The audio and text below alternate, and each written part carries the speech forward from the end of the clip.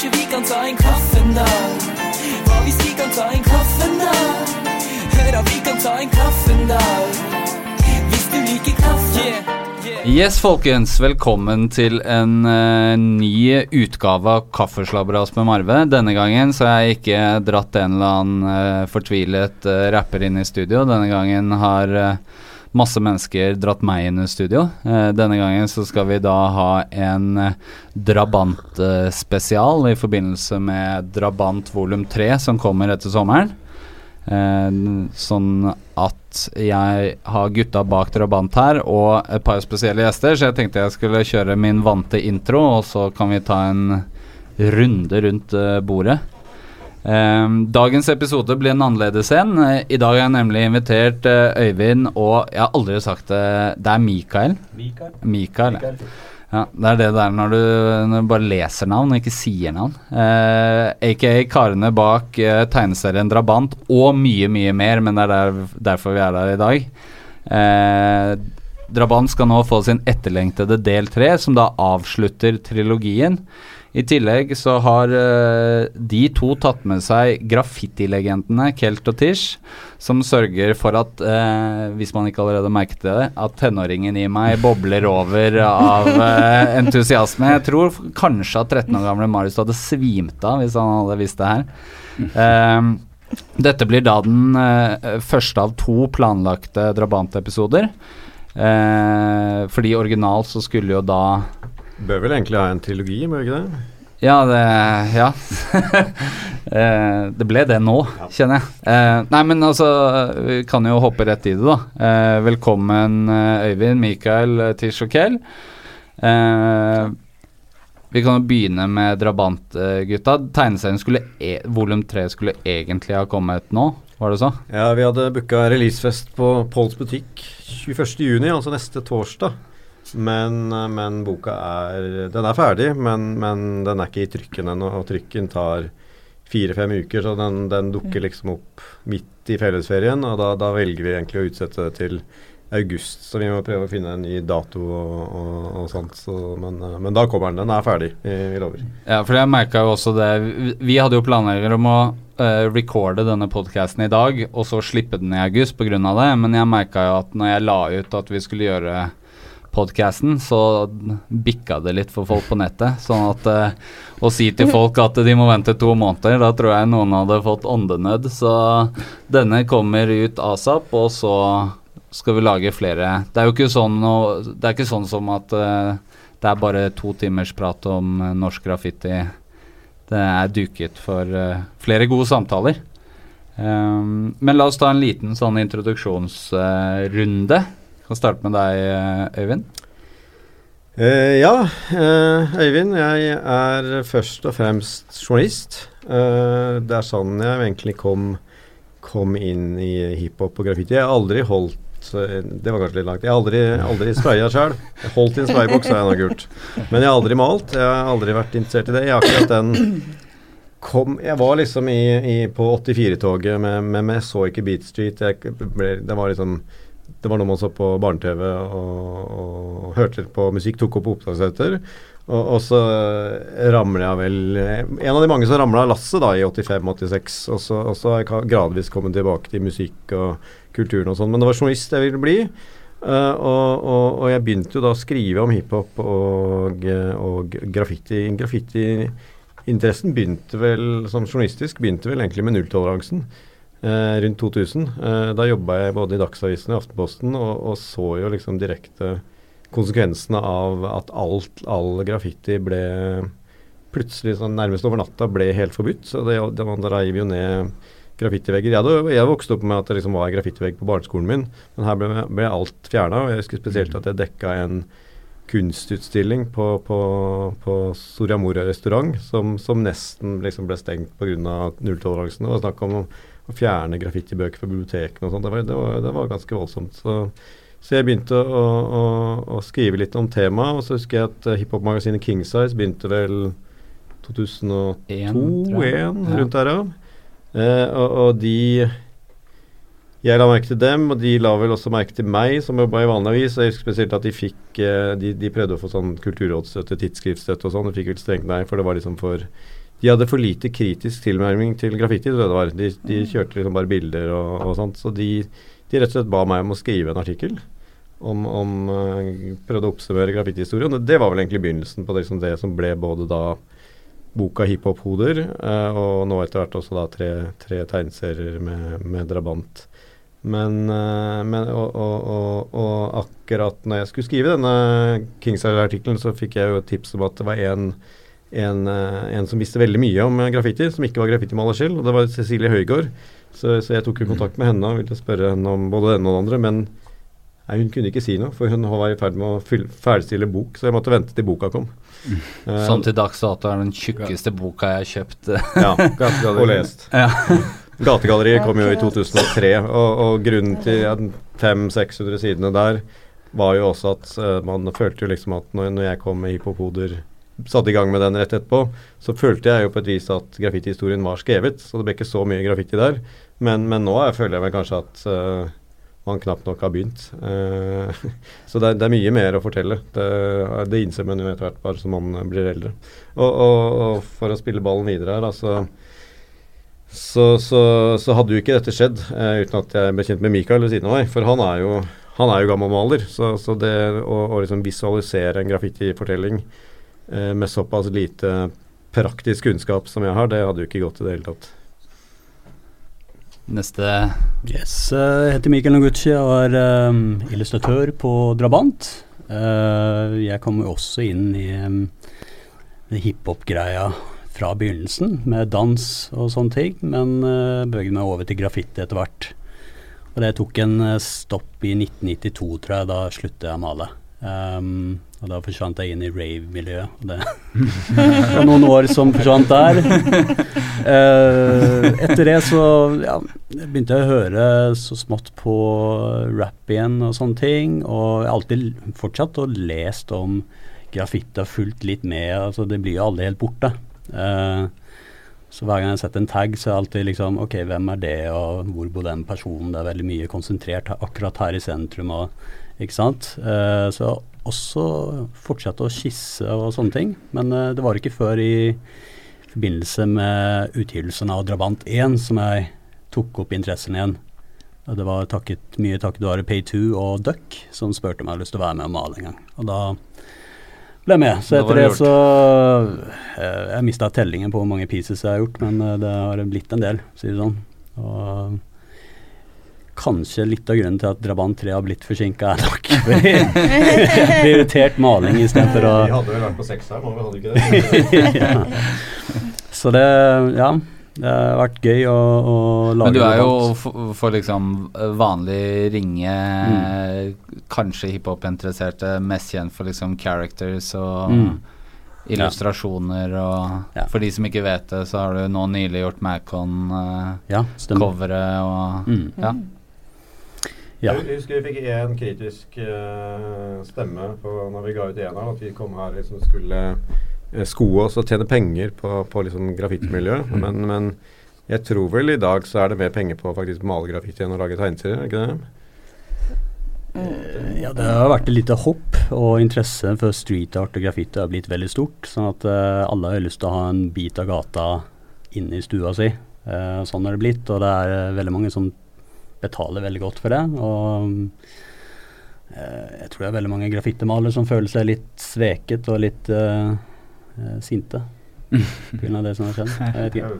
Men de får jo oppdrag de også. Lusebusser og graffiti, det er vel en big business, er det ikke? Ja. Men vi hopper videre. Kjelt, introduce yourself. Ja, jeg heter Charles Horn og kommer fra Vestli. Og startet med graffiti i 1990. Da jeg var 12 år. Hva fikk deg til å begynne å male som 12-åring? Jeg vet ikke, jeg husker ikke helt, men det var liksom de tingene jeg husker jeg ble kjent med Wax, som drev med graffiti. Så, jeg mener det var sånn, og så jeg tok T-banen Jeg bodde på Vestvik på skole på Majorstua, så jeg liksom den strekningen hver eneste dag, og da ser du mye graffiti. Så jeg mye Evel og Mare, Cowell og de bomberne som var liksom store da, som inspirerte meg til å få lyst til å liksom tenke, ok, men hvis det litt rundt, så liksom det gøy å se igjen dem sin tags, men jeg vil også gjøre det samme da. Men når du da liksom begynte å male, var du på egen hånd, eller var det liksom under vingen til noen, eller var det liksom noen som dro deg med, eller begynte du å teste litt på egen hånd? Det ingen som dro meg med. Jeg begynte på egen hånd, men vi var jo selvfølgelig de jeg startet med på Vestli. Så de fleste var kanskje et par år eldre enn meg. Men allerede da jeg var liten, egentlig så jeg var jo 84, så jeg 7 år. Og på Stovner så var det veldig mye legendariske bygger, eller for meg legendarisk da, som Pay2, Sean og Raid sikkert, og mange av de gamle DD2 og ja, sikkert mange flere da, som har lagd.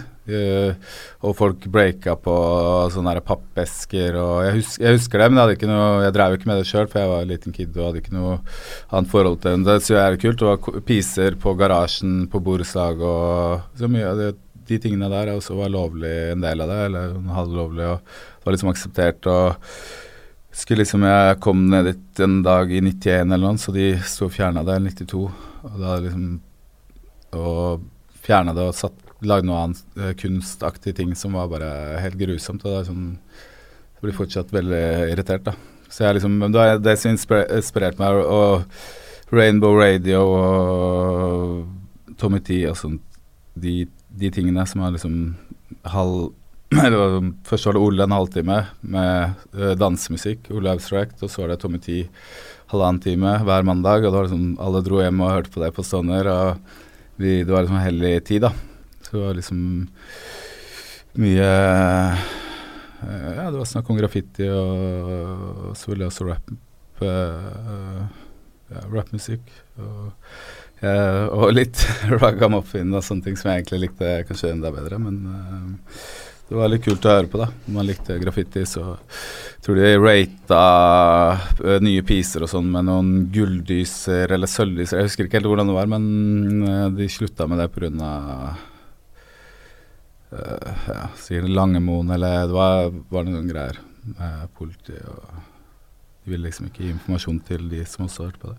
Men jeg føler også det sier jo litt om størrelsen på miljøet, hvis du kan rate, altså hvis det er så få piser at du faktisk kan ta for deg de viktigste og rate de, kontra hvordan det ble etter hvert da, at du skulle hatt 24 timers radio etter hvert, hvis du skulle begynne å liksom rate. Ja, men da var det sikkert litt mindre, men det er liksom Raid og Jame, og som han nevnte, Duck, og alle de folka som Mac og Vitz, det er sånn de folka som man liksom så langs linja kanskje de drev med mest børn, de har bomba mye selvfølgelig også, men det er liksom ting man blir inspirert av det, selv om de er på et annet nivå liksom, så de er fortsatt folk som de som fortsatt er levende, eller de er på en måte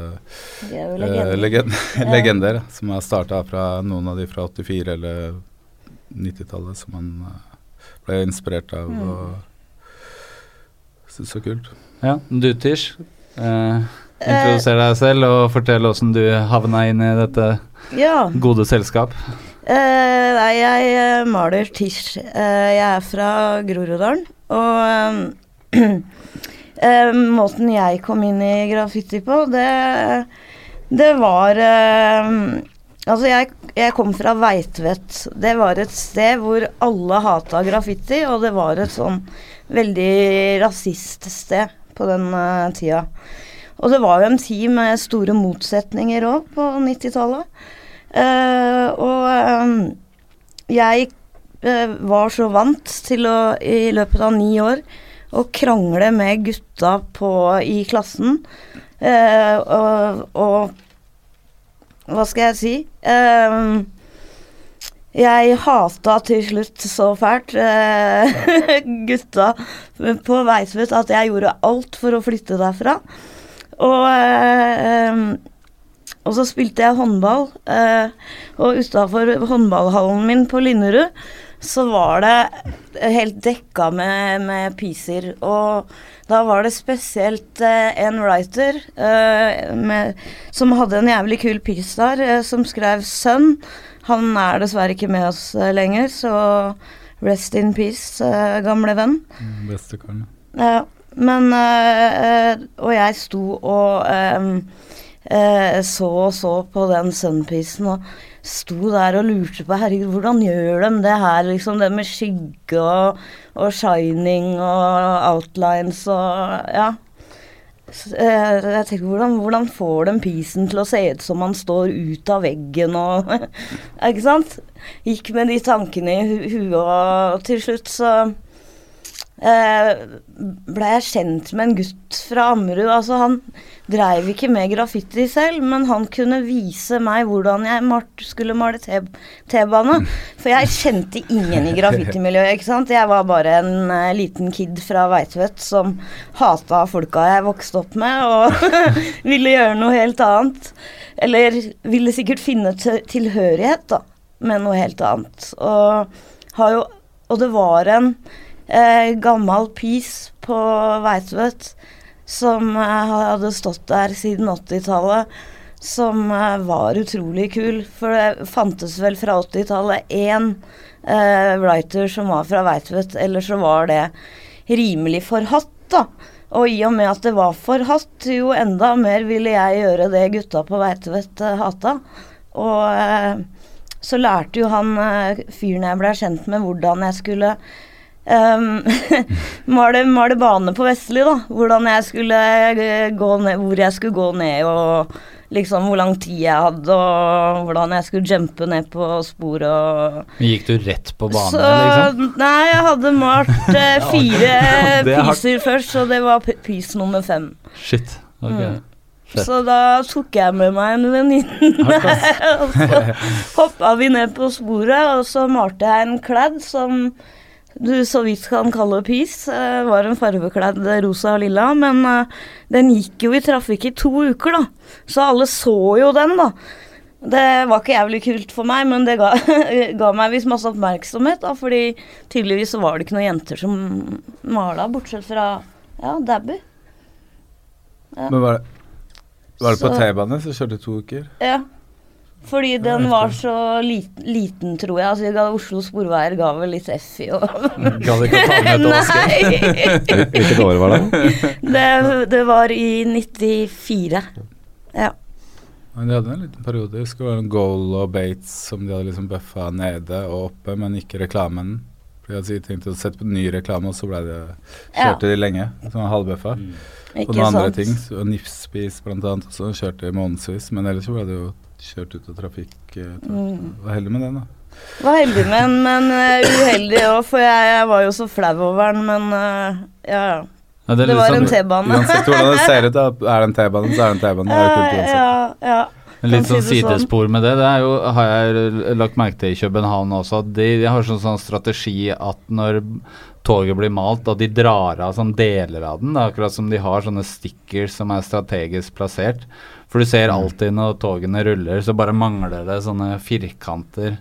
De pleier å ta på en sånn klistremerke som står at dette ulovlig graffiti, og den skal ut anmeldt, eller jeg husker ikke hva det står, men så kanskje de writerne som lager den river av det for å ta bilder, tror jeg. Jeg tror de klistrer over et merke for å ødelegge. Okay. Jeg har alltid lurt på det, om det var liksom en sånn bevisst strategi for jeg tror det liksom sånn klistreverket de limer på. De gjorde ikke det i gamle dager, og vi har også laget ting som har kjørt lenge der uten det. Så lagde jo Holcar der som kjørte frem og tilbake hele dagen. Noen har sett den lenge etterpå også, så det er ganske kult egentlig. Det er ikke så lenge siden heller. Men nå er jo Drabant som liksom volum 3 som er tema i dag, og det tar for seg da opptrappinger mot nulltoleransen. Ja, hele Drabant handler jo egentlig om det da, for den begynner i 94, og det er jo liksom 93-94, altså de første 10 årene med graffiti i Oslo litt sånn uskyldens 10 år nærmest. Da får man jo, altså da blir det jo sett på som noe positivt, og det til og med Sporveien hyrer jo inn malere, betaler maling i mest ekstreme tilfeller. Det var en sånn kunne telte på Stovner, Vestligarden og sånn. Så fra 93, man skal liksom, det en sånn større del av en sånn offentlig opprydning, da. Man skal liksom gjøre alt pent og rent, og det spesielt opp mot Lillehammer-OL, så skal Oslo liksom bli fint. Det ser man jo fra andre nå, OL kommer, så busser man tiggerne og fattigfolk ut av byen, så ikke celebre gjestene skal se det. Så samme skjer jo i Oslo, da. Så Drabant jo egentlig det tilegnet de malerne som da tilfeldigvis blir liksom nesten offre da, av myndighetene i dette spillet her, da. Som liksom en periode fra 93 til det begynner å slakke litt opp igjen da, i sånn 2005, 6, 7 kanskje, hvor man går vekk fra nulltoleransen. Men her kommer liksom en periode hvor liksom massemedier bevisst begynner å, altså det 2 kulturfenomener i Norge som gjør en sånn slags klasseregnelse nærmest. Det black metal begynner på nyhetssidene når det kommer. Det liksom kirkebranner og drap og sånt. Og så blir det kultureksport og anmeldelse på kultursidene. Graffiti går motsatt vei. Det begynner som en sånn sunn hobby på kultursidene, blir omtalt av liksom, kunstanmelder og sånn, og ender på nyhetssidene og bevisst så bruker liksom media begynner å bruke tagging da, i stedet for graffiti. Man slutter å ta bilde av det, og man liksom knekker kodene. Og Oslo kommunes kampanje på 90-tallet jo skjellsettende, som Taggerhue-kampanjen som gikk på kino, hvor liksom man liksom taggerhuene som skrangler tomt, for de har ikke noe i hjernen. Man sender falske fakturaer hjem til familier med tenåringsbarn, sånn som man skremmer på at dette koster penger. Og det mest tvilsomme av alt jo at man uten å behandle det politiske noen ting, så oppgraderer man da kriminalitet fra å liksom være en forseelse, det vel, til å faktisk bli en skadeverk. Det blir mye strengere straffet. Og det blir mye større grad anmeldt enn før også. Så man skal liksom fjerne det med loven i hånd. Men for ikke å snakke om security concept, så burde du klart si et par ord om. Det kommer vi kommer dit, men jeg tenker sånn, hvordan var liksom den jakten på taggerne når dere begynte, liksom? Når merket dere, du begynte jo da i 1990, da var det jo det var da de liksom Sporveiene begynte å samarbeide med politiet og sånn. De gjorde det allerede før. Altså, det var Ottar Fosser og Bjerke og det en sånn Wilhelm og et par av de sier døde nå, liksom. Så det liksom de hadde samarbeid med politiet, liksom, i hvert fall så jeg ble bøst av de sånn i 91, og kom sånn hopper ned i sporet, og sånn Langemoen kommer der, og han Ottar Fosser kommer der, og sånn der stor drug bust eller noe, for at du har dratt en tag på T-banen når du 13 år. Og da kom jeg liksom akkurat da de bøsta meg tidligere på dagen, så var jeg på vei hjem, og så dro jeg en tag der, og så kom de der også. Så det var sånn men jeg tror det var ganske milde på 80-tallet, fordi de gamle gutta som snakket med sånn Big Ben og Raid og sånn, som har fortalt liksom at det var sånn, kanskje ringt hjem til foreldre og sa at det ikke skulle gjøre det her, men de har liksom ringt, de hadde en sånn greie på du måtte vel møte på Sporveiskontoret, tror jeg, altså truet til liksom at du ikke fikk lov til å kjøre T-bane og buss lenger. Det var på den det var sånn, men jeg var 92 i hvert fall, de folka der, og han ringte og sa visst det var et sted som het Varolin på Veitvet, men på Vollebekk. De hadde masse containere som alltid ble sprayet masse på. Da holdt meg ansvarlig for det. Så bodde jeg på jeg bodde på et sted i hvert fall, og da kom det 2 svære bolere fra det firmaet, liksom. Og Ottar Fosser fra Oslo Sporvei ringte meg, liksom. Det var i 92, da. Det var 14 år, liksom.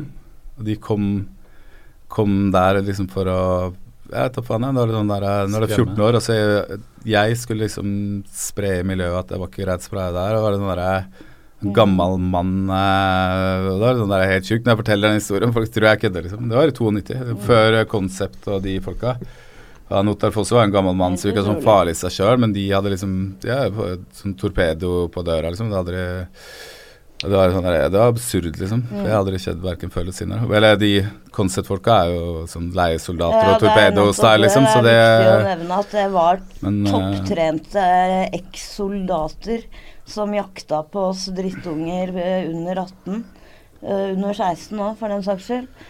Og jeg husker en historie som var så morsom, egentlig, fordi da jeg hørte på politiradio at de rykka ut amerikanske ambassaden, politi da, med full sånn SWAT-team, jeg vet ikke hva vi kaller det.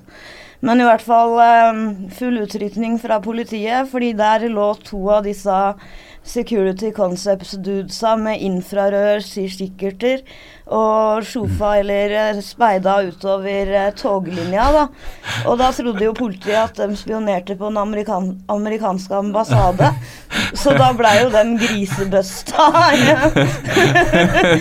Men ellers så var det med en stor pest og en plage.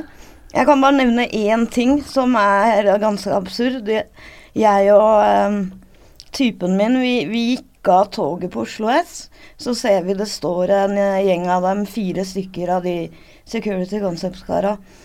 Og lille drittungen meg på 16 år, jeg viser fingeren til dem i det jeg går forbi, ikke sant? Så kommer fader meg, han ene sværingen etter meg, tar han tak i fingeren min og knekker den helt av. Geir Spanner, eller? Ja, Geir Spanner? Nei, det var en av de andre kara. Og jeg går jo selvfølgelig til politiet og anmelder det her, og typen min var jo vitne og alt mulig, men det ble jo henlagt, for politiet var jo veldig glad for hjelpa de fikk fra Security Concepts. Altså, de hatet oss. De har drøye de folk der, altså. Ja, så... Men fordi jeg jo ikke så liksom her sikkert du bedre enn meg, Øyvind, men var det sånn at Raid fikk liksom, var den som fikk den første sånn store smekken på fingra? Jeg leste at han fikk 45 dagers betinget fengsel for 100 tilfeller av graffiti i 91.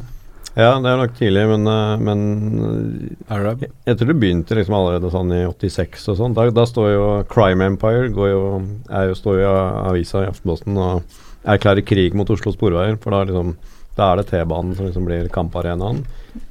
Og dette er 86 hvor liksom den første hiphop-bølgen har liksom gitt seg, folk har sluttet å breake, og det er jo bare en liten klikk graffitimalere i Oslo som holder liv i hele hiphop-kulturen i Norge egentlig. Og de går jo for T-banen, og T-banen er jo da forstått etter hvert at det går liksom ikke an å spille på lag heller, fordi de klarer ikke å kontrollere dette, det blir ikke ordnet former, så da blir det liksom, de står og skaller mot hverandre. Så det er jo allerede i 86 at det liksom blir krig da, mellom Crime Empire og Oslo Sporveier. Og så baller det bare på seg, men straffenivå og sånt øker jo liksom bare med tid og stunder. Alt skal anmeldes, alt blir politisaker, mens det tidligere liksom blir sett. Og det er jo liksom da den store drøyeste her liksom er jo at det liksom er tenåringer som plutselig får tunge straffedommer på seg. Ja. For noe som tidligere ble sett på som liksom guttstreker eller litt hærverk eller sånt. Man kommer liksom inn i rettsvesenet på en helt annen måte før. Nesten for å statuere et eksempel, det er jo det som skjer på 90-tallet. 93-94 så er det jo det holdningsskapende arbeidet også viktig da, sånn at han bruker jo disse strenge straffene og økte straffenivå som avskrekning. Nettopp. Og da blir jo noen blir rett og slett da hengt opp i, sånn som man gjorde i middelalderen, og hengt opp til skrekk og advarsel. Og vi har jo en av dem rundt bordet her liksom. Ja, vi har nettopp det. Men han Arab, i hvert fall som jeg har hørt, den første som satt i varetekt for graffiti i hvert fall, som satt jo 9 dager på 88-89 eller varetekt for graffiti. Warlock satt vel i noen par uker, tror jeg. Ja, det var litt på 90. På 96. Men du også, Kjelt, ble jo gjort eksempel av i 93. Og du var jo fortsatt ganske ung. Hvordan var liksom, hvis du skal oppsummere det som skjedde der, og det var jo ganske liksom, du var 15 år da. I 93 så var jeg 15 år, men det var da var det liksom, da sa det pang, eller ikke pang, men det var som alle hang på Egertorget liksom, ikke sant? Fordi de jeg hang med på Vestli, de hadde sluttet å tagge og begynt med andre dårlige interesser eller et eller annet. Altså. Det var Houseparty-tida kom jo, det var mange motsetninger i Oslo på en gang. Det hadde vært på Houseparty, men nei, det var ikke det. Jeg var på Houseparty i 93. Husker noen som kom bankene på vinduet på ungdomshjemmet mitt og trengte et sted å sove? Ja, jeg tror jeg kjenner noe. Men i hvert fall i 93 så var det liksom sånn der på Egertorget, på benchen der liksom, så var det liksom 40-50 folk som liksom hang der da. Noen sånn der bybanker fra Oslo City, noen arbeitere og liksom, det var liksom alle bykidsa som var arbeitere, så det var en morsom tid da. Men jeg vet ikke om du tenkte noe spesielt da, for det liksom, politiet gjorde alt de kunne for å sende meg liksom til ungdomshjem eller barne sånn lengst mulig bort da. Jeg ble for eksempel sendt på en avdeling under Frankmotunet med bare rus eller heroinister på over 25 år når jeg var 15. For de hadde ikke noen andre plasser å sende meg. Fordi jeg ikke skulle være i Oslo og tagge, ikke sant? Jeg lurer på, gjør man det lenger? For det var veldig sånn vanlig når jeg husker jeg vokste opp og sånn, at det var liksom folk som ble sendt bort og bodde på institusjon langt unna. Ridder også i flere år, langt opp i Nordfjordeid. Det var frivillig, Folkehøyskole. Men det jeg egentlig tenkte på i 93... Staten sin feil. Det jeg også tenkte på i 93, så leste jeg en sånn artikkel om at det var liksom da rundt deg at Oslo kommune, barnevernet, Oslo Sporvei og politiet liksom gikk sammen da, for å føre en sak mot deg. Og liksom, jeg leste politirapporten hvor det da hvor de også beskrev liksom kampen mot graffiti som kampen mot en mafia på 500 medlemmer. Og ganske hysterisk rapport. Men jeg husker det var sånn bord som det her, eller sånn avlangt bord. Som det var liksom meg, mamma, psykolog, barnevernet og politiet var liksom der 17-18 folk på stående politistasjon og liksom skulle liksom finne ut hva de skulle gjøre med meg for at jeg ikke skulle drive med graffiti. Og det var litt sånn der absurd greie liksom, det sånn nesten 20 karer rundt et sånt der bord og det jo sånne ting jeg husker, men i 95 så var det liksom de etter å ha sendt på mange steder og det funket ikke, så bare ga de meg opp, og så kom politiet og bare hentet meg hjemme når jeg skulle på skolen og satt meg bare ikke sant? Ja, bus også, men det var etter det var i 93. Ja, da var det for jeg bus ble også. tatt ut av skolen og satt i bus liksom, fordi jeg tagga. Tatt ut av skole og jobb. Det sånn shit. Fengselet hyggeligere enn bus egentlig, eller friere i hvert fall. Men nei, liksom, første gang du kommer i fengsel bare men jeg tror de var litt sånn ekstra ekstreme på det der en jente som gjør noe kriminelt som blir tatt av politiet herregud, hva skal vi gjøre med henne? Ja, fordi du fikk det mye hardere fordi du var jente. Jeg fikk det vel annerledes. Det var mye jeg slapp unna med fordi jeg var jente, men for 20 år siden så var det jo mer av det snill pike-syndromet. og jeg ble veldig misforstått, føler jeg da, for jeg ble på mange måter sett på som hun der maler baner, og hun tagger, og hun må jo være klin gæren. Men så var jeg bare den vanlige skolenørden som skulle bli kunsthistoriker, liksom. Veldig søt og grei jente. Jeg var ikke noe gangster, liksom, som folk ofte trodde om meg, da. Fordi jeg malte, fordi jeg var jente. Men den derre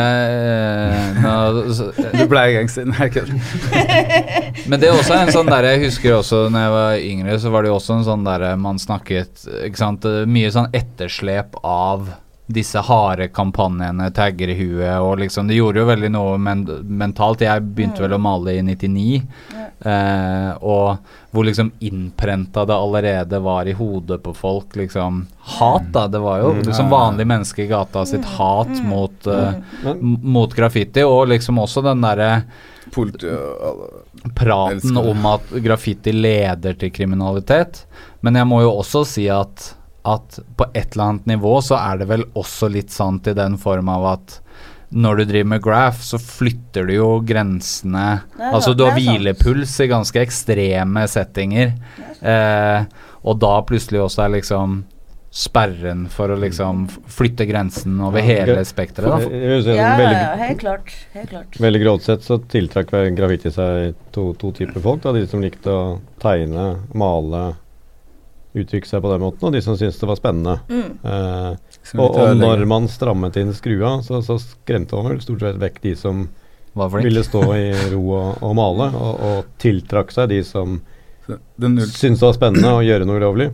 Den nulltoleransen ødela jo for de som for eksempel Pay2 eller deg, eller folk som ville drive med det eller hvis du maler lovlig og sånne ting, for de mistet alle mulige sånne ting, men de som var på male T-baner eller bombe, de gjorde jo det uansett, så de gikk jo bare utover de som den delen av graffiti vanlige mennesker liker, rett og slett. Ja, det var det eneste, for det ble jo sånn kamp, og de folka, de var liksom harde, de konseptfolka var harde, ikke sant, og da kommer folk med tåregass og våpen og sånne ting for å når du må lage vogn og du vet at det er ikke bare en sjåfør eller et eller annet som kommer og tar deg, det er liksom noen folk man har lyst til å komme unna, og har ikke lyst til å liksom fighte eller sånne ting, men for å liksom de er harde, og så blir kanskje writerne harde, og så blir det en sånn ond sirkel igjen.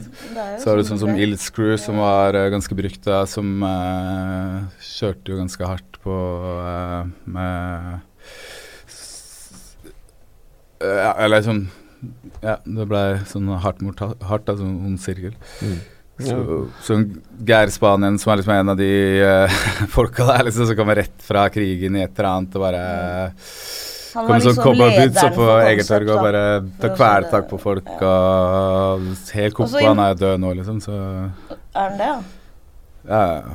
Men for deres egen del, da, tenker du sånn at hvis liksom det trykket på dere ikke hadde vært så liksom hardt når du var tenåring da, hadde kanskje liksom kanskje ikke fortsatt, som jeg mener, at det også blir jo litt sånn der når de går så hardt det er jo litt sånn, når du sier det får du ikke lov til en tenåring, så kan du jo banne på at tenåringen gjør det. Altså når det kom 2 politimenn hjem til meg og hentet meg og strippet meg når jeg var 15 år, så fikk ikke jeg lyst til etterpå å si nei, beklager konstabel, dette skal aldri gjenta seg.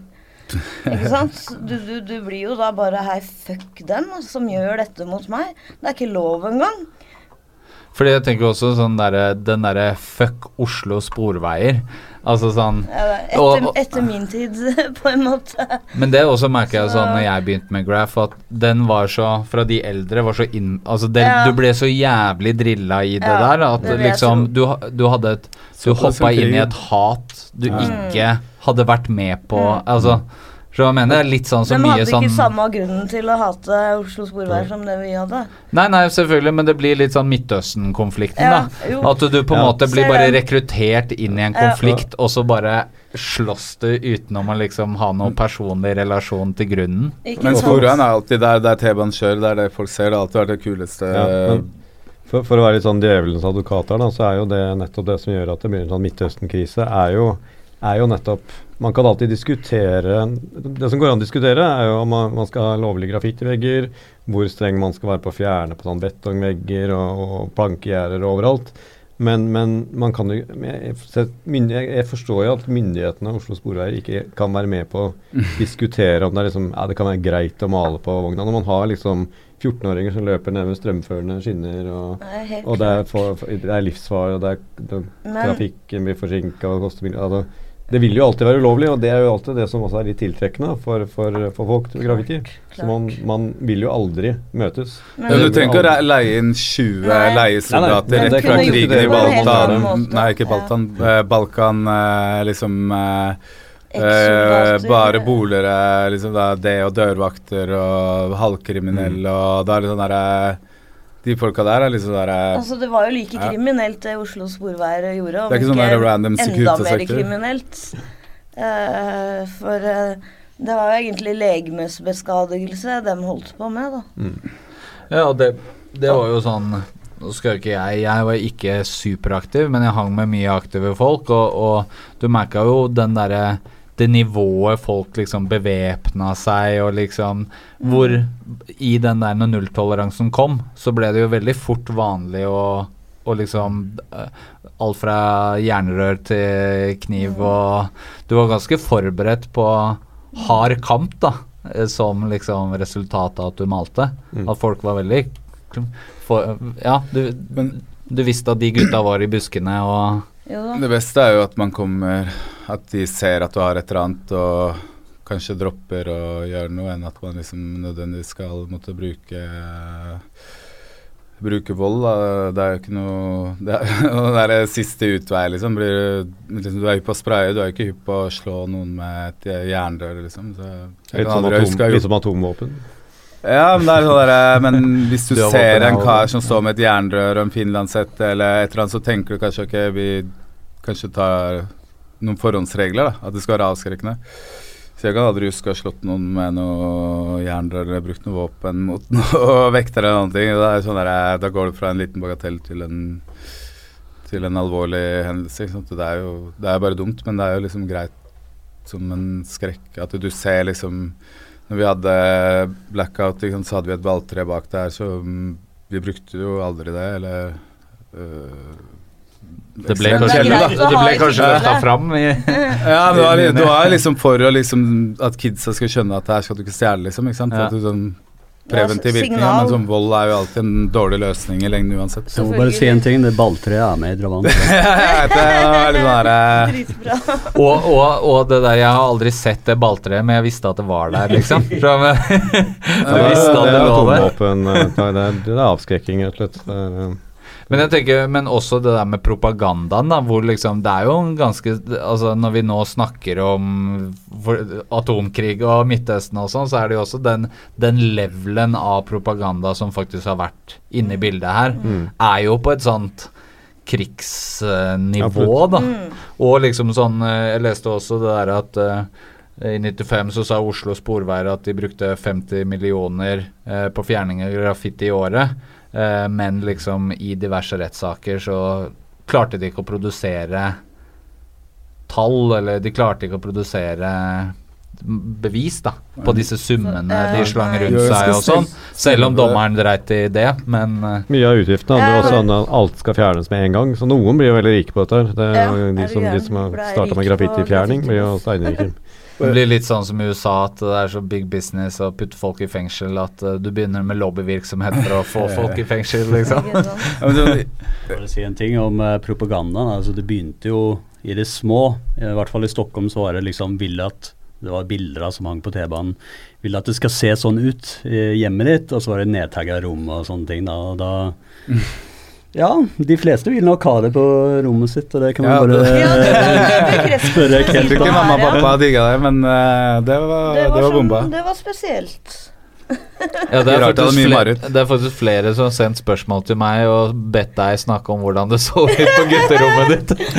Så det begynte med at liksom tapet som hadde blitt litt revet av der, og skal jeg prøve en ny marker, litt her og dro noen tags, og så ble det liksom vokste seg sånn, Faen hva jeg husker så ble det overalt, så Men jeg følte også at alle som har drept med graph hadde en eller annen kompis som hadde et rom eller en stue som var så malt ned at de omtrent måtte ta ned veggene for å begynne på nytt igjen. det er sånn på alltid mamma da, noen hvis som du var fiksa veldig den når du skal ivrig. flytte, stakkars. Så, uff, det var ikke lett å få det bort. Jeg må kaste en liten brannfag. Jeg vil si noe positivt om nulltoleransen, og det er at den faktisk var konsekvent, som ikke annet.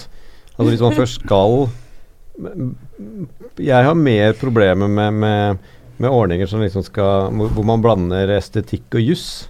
Det er jo mange som liksom vil tillate fin graffiti og forby den stygge. Men det går ikke. Da blander du juss og estetikk, og det skal man ikke gjøre. Det kan man ikke gjøre. Hvis man skal liksom diskutere lovlighet og ulovlighet, så må man snakke om hvor man kan drive det, men ikke hvordan. Altså hvis du setter opp en lovlig graffitvegg, så må folk få lov til å gjøre hva de vil. Du kan ikke liksom bare tillate street art og ikke tags, liksom. Så nulltoleransen sånn sett var jo liksom konsekvent, om ikke annet. Den var juridisk konsekvent, mens nå de diskusjonene man har nå er litt sånn farligere ute i sånn farligere landskap, da, hvor man liksom forby ting som fordi man synes det er stygt. Men apropos det, for jeg var på Kulturetaten som er Raid, rett der borte, tror jeg Kulturetaten. Og det var Raid var der, og det var en svensk, jeg husker ikke hva han heter, en veldig kjent svenske som jeg drev med graf før, som tror jeg er en professor i et eller annet, som har snakket. Track? Ja, jeg tror det er det. Ja, tror jeg.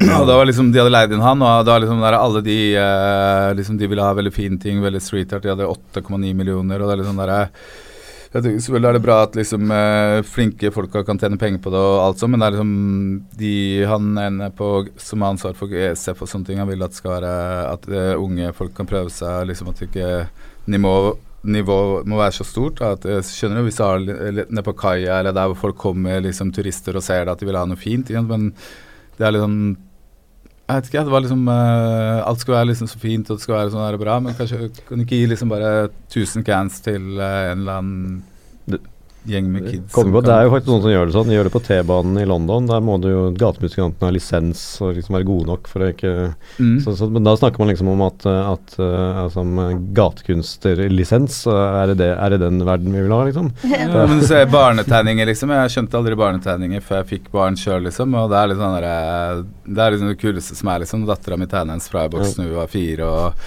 jeg liksom tegnet noe annet ved siden av, liksom. Så det er sånn det er jo charm, da, ikke sant? Hvis det alle skulle vært like god som Mika, liksom. Så hvis du legger lista der, så det går det ikke. Det er sånn dritbra å være så flink, men man starter ikke der. Man må starte hvis man dro den over i det er liksom, ok, skal bruke 9 millioner da på street art og film. Det er en god idé. Du har ikke brukt 1 million på dattera si, da. Ja. 1 million på lære opp kids.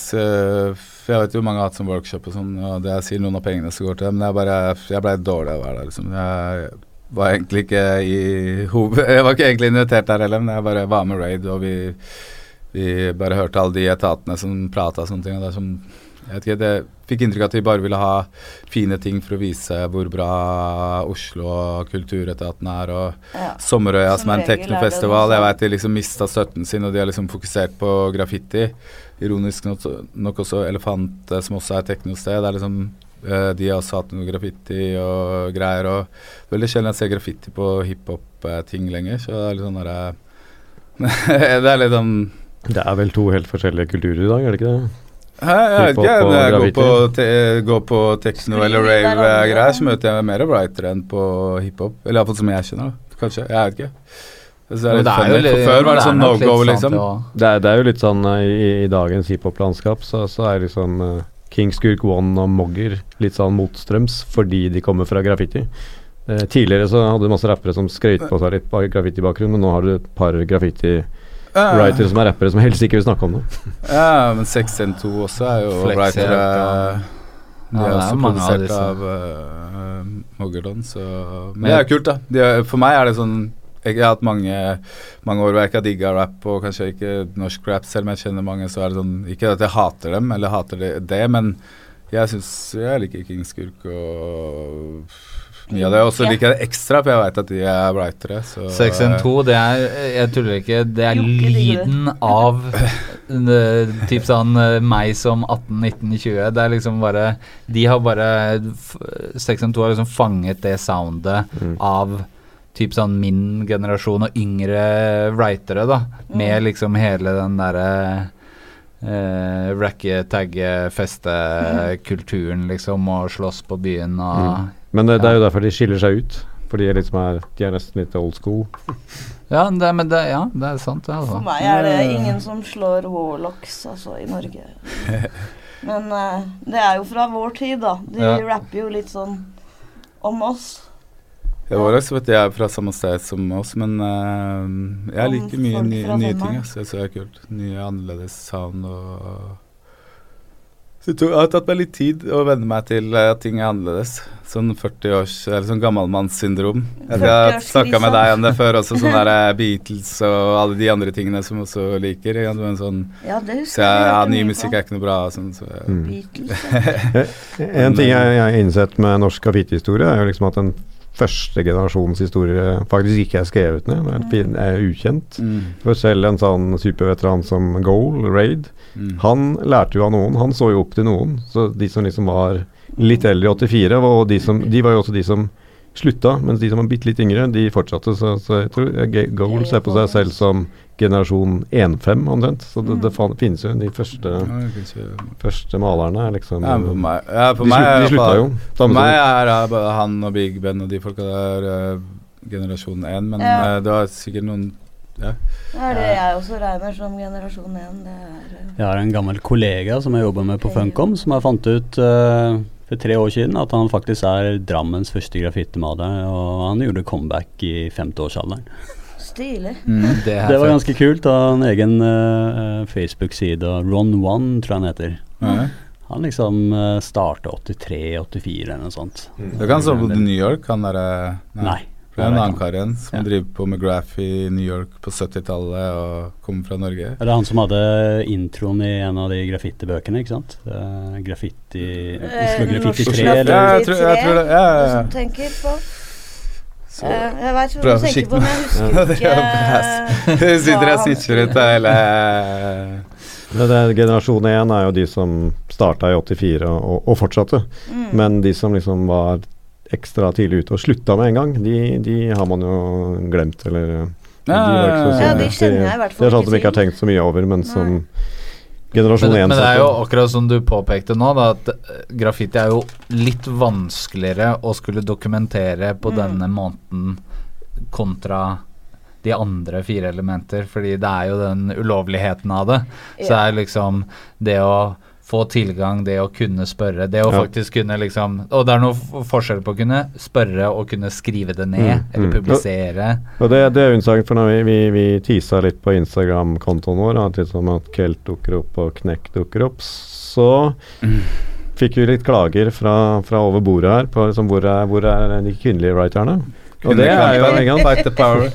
Og det er jo et veldig men det er jo et veldig nettopp, det er et veldig godt poeng, for det er liksom ikke noen som har fortalt den historien selv, man må jo liksom det er jo rart, Cecilia Øygård er jo ganske venstreradikal og kvinne fordi det var jo et gutteflertall, det var jo mange, men så har det liksom blitt til at det bare blir gutter, og de fleste writere snakker jo stort sett mest om seg selv, så det er ikke så mange andre som snakker om, drar fram de som er glemt. Så det er jo også da en sånn mørk felt i norsk hiphop-historie som heller ikke er dokumentert, hverken med bilder eller i tekst, eller? Nei, det kan jo dokumenteres, i hvert fall fra min side og fra Dabby sin side. Ja, jeg tenker på liksom de standardverkene, om vi sier sånn. Det er noen piecer. Dabby har jo litt noen bøker her og der, og jeg har en piece her og der, men det er så den holkaren jeg har i norsk graffiti 3, den hadde jo ikke vært der, hadde det ikke vært for at den var del av et sånn svært mission, ikke sant? Men det var jo sånn, jeg føler vi har blitt veldig utelatt. Vi skulle være med i Fat Cap, eller var det andre From Here to Fame og sånne ting, så var det jo liksom det var jo kun de feteste og flinkeste som fikk være med eller der, sensuren var jo ikke det var ikke hvem som helst liksom, det var høy sensur. Greit, uansett da, så burde man jo alltid ha en balanse med damer og liksom. Men det Ja, nå skal det jo Gutta er redde. sies, vi er jo ikke mange, vi har jo ikke vært mange damer. Men hvis man er Opp utenfor, så igjennom, visste man jo ikke om en signaturen man så var mann eller dame. Nei, det er sant. Det er jo, Ingen kan vite om det er jente eller gutt som gjemmer så kanskje det er en sånn loners der ute. som Jeg ingen- ser mange jenter som har litt sånn noen jenter som har litt annen stil. Eller hvis du vet det, liksom, så ser du at det er litt Kan være litt, Ikke alle. litt femi på stilen. Men Det er mange jeg som sprayer jo aldri Gjør en Gjør piece det med uten rosa, vilje. liksom. Lager noe litt femi sånn med vilje. Når jeg ser på dine ikke pieces, dine. så ser jeg absolutt ikke noe spor etter om det er jente. Jeg syns det er veldig, veldig kult. Så det er liksom Takk, det synes jeg er kult selv. Har du sånn nå? Det var ikke ment som en diss, og ikke mot du deg, synes men det var kult? Nei, men altså, man Man kan ikke se om det er en dame Nei, som har nettopp. dratt den taggen, liksom. Nei, for det er på en måte min Men det er jo egentlig irrelevant. mening i det òg, da. At det skal ikke gå på kjønn. Det skal ikke være noe det at jeg er jente, skal ikke være en del av greia, syns jeg, da. Det er det graffitien min som skal være. Og jeg har lagd mye, syns jeg. Mye mangfoldige ting, da. Så samme som gutta har gjort, ikke sant? Men hvorfor, Baner, holdcars Ja, i du var jo på utlandet. T-bane på 5., så da er det jo Ja, altså men hvorfor tror du det var så få jenter og kvinner? Altså Det var du få. liker jo å tegne. Ja, tross alt. sant. Men det var jo det der med at det var ulovlig, og at det var sketchy å male T-baner, rett og slett. Det var mange jenter som ikke turte å være med på det. Jeg var i crew med flere jenter, og de malte de gjorde sitt de òg, men jeg må vel si at når det gjelder det å male baner, vogner, tog, trikker i det hele tatt, så er det ikke så er det jeg og Dabby som er det eneste jentene som har gjort noe særlig av det. Så har det kommet noen nye jenter nå da, som også har sett malt noe tog, men har vært lite Ny av det generasjon, fra det er bra, da. kvinner, ja, vært lite av det fra kvinnenes side, bortsett fra meg og Dabby, hvis jeg skal si hva jeg mener da. Det har vært mange som har liksom kommet og Mange har gått kommet litt, og og så- gått. Så er det jo noen Ja. andre også som er ganske flinke, som har malt noen år og sånne ting, så Ja, du har jo Luna som malte Holdcar på frakttog her for litt siden. Det er jævlig rått. Så det har kommet noen nye up and coming jenter også, så det er veldig kult. Jeg mener, husker at vi i byen i Dravant 1 så lekte vi, i hvert fall jeg, litt med tanken om at en av kvinnelige figurene, Jenny, skulle også være maler. Husker du det? Jenny? Nei? Nei. Ja, kanskje. Ja, det var men det ble litt for komplisert å skrive inn i historien, men det var liksom en tanke om at de skulle liksom synes at våre operasjoner var litt latterlig dårlige, eller et eller annet, så det var et eller annet som dette er jo 6 år siden, så jeg husker ikke stort. Men da er det ikke X-ray pass i det? Det var kanskje på 80-tallet? Er det ikke det? Nei. Ja, tidlig 90, 80-90. Med A-team-gutta og Ja. alle det var, ja, ikke sant? Det var også i hvert fall et par damer som også skrev litt og sånne ting. Som, det er enda lenger tilbake, som kanskje ikke er med i Dravant heller, men Ja, de første jeg har hørt om var det Crew Lipstick fra 84 eller noe sånt. Eller så har det vel ikke vært noe spesielt flere, tror jeg, før på 90-tallet igjen, ikke som jeg har hørt om. Men litt sånn, hvis vi skal hoppe tilbake til 95 igjen, så havna jo du ikke helt en del i avisa i forhold til det var varetektsfengsling i 4 uker, og var liksom det var ikke 4 uker, det var 5 måneder. Det var 4 uker, og så ble det forlenget til Ja, da 4 5 uker, måneder. 4 uker, så Ja. det ble eller overkant av 4 måneder. Det var to Vi var års fengsel. dette er før dommen faller, liksom. Ja, jeg satt ett år, eller det var liksom 1 års fengsel, da, så var det liksom betinget, de tilpasset det, så jeg skulle slippe ut, for det liksom var 7 måneder ubetinget, og så var det 5 måneder betinget, og så var det Så Det var jeg vel liksom liksom skulle slippe ut. argumentet de brukte da. Du var jo ganske ung, og det er jo ganske Nei, fordi jeg hadde skulka skolen 2 dager, så Husker da liksom du tar en kid på 17 år ut av skole for å putte den i varetektsfengsel, fordi jeg var på vei ut for å male T-bane på på Ellingsrud med Snok, som også dessverre er død. Da Langemoen kom hjem til meg og bare, vi skal bare snakke med henne da, så trenger ikke å ta med seg noe og sånn, så skal han fremstille meg for varetekt. Jeg tenker liksom, de kunne jo sagt til mamma og pappa, jeg pakker en bag liksom, så har med, det er litt sånn der, så brukte jeg som argument, ja, han skulle ikke ha skolen så mye, og så er det sånn, jeg tenker at det er viktigere å gå på skole enn å sitte i fengsel. Jeg gikk jo på skolefengsel også, men da så tenkte jeg det var kanskje bare en sånn naturlig gang å knekke, og så hadde jo rettssak 2 uker før det, sånn cirka ganske, de ville statuere et par eksempler. De satt jo også i varetekt i 94, han og Rem, og hadde en ja, de er ganske like de sakene egentlig, så de, ja, det var sånn statuere et eksempel da, og jeg bytte advokat fordi jeg ble anbefalt det, og egentlig veldig misfornøyd med den jobben han gjorde også. Mamma måtte ringe og få meg til fengselet 3 dager på overtid og sånne ting, så nå er liksom jeg leser folk har blitt gjengvoldtekt av 19-åringer, og nei, vi kan ikke sette dem i fengsel, og barnevernet kan ikke gjøre noe, bare, ok, men de folka trenger hjelp da, så kan de ikke sette dem i fengsel eller barnevernet, hva skal jeg gjøre, la dem gå på gata. Husker du hvordan medfanger og sånn reagerte når du fortalte hva du satt innenfor? Ja, de kalte meg Taggy. Taggy, ja. Da var liksom, Synes du det var rart, eller sånn at... Ja, første gang jeg satt inne, så var det liksom mest sånn norske junkies, husker jeg. Da var det varetektsfengsel på Botsen, eller Bayern. Og da liksom kom jeg ut i luftegården, bare voksne, sånn, og etter hvert, for hver gang jeg satt, så møtte jeg jo også andre folk, eller sånn, som, nei, men det var liksom, de som sier det var rart. Fikk jeg veldig mange brev, og de andre ble veldig misunnelige. Så det var veldig hyggelig. Jeg tror jeg fikk 400-500 brev da, på 4 måneder, og det var veldig hyggelig. Det siste jeg satt inne, så var det ikke så mange brev, og da var hele rettssaken stappfull hver eneste dag. Eller den siste rettssaken så var det kanskje en halv person. Eller det var 2 representanter fra Oslo Sporveier, og det var liksom, vi hadde laget vogn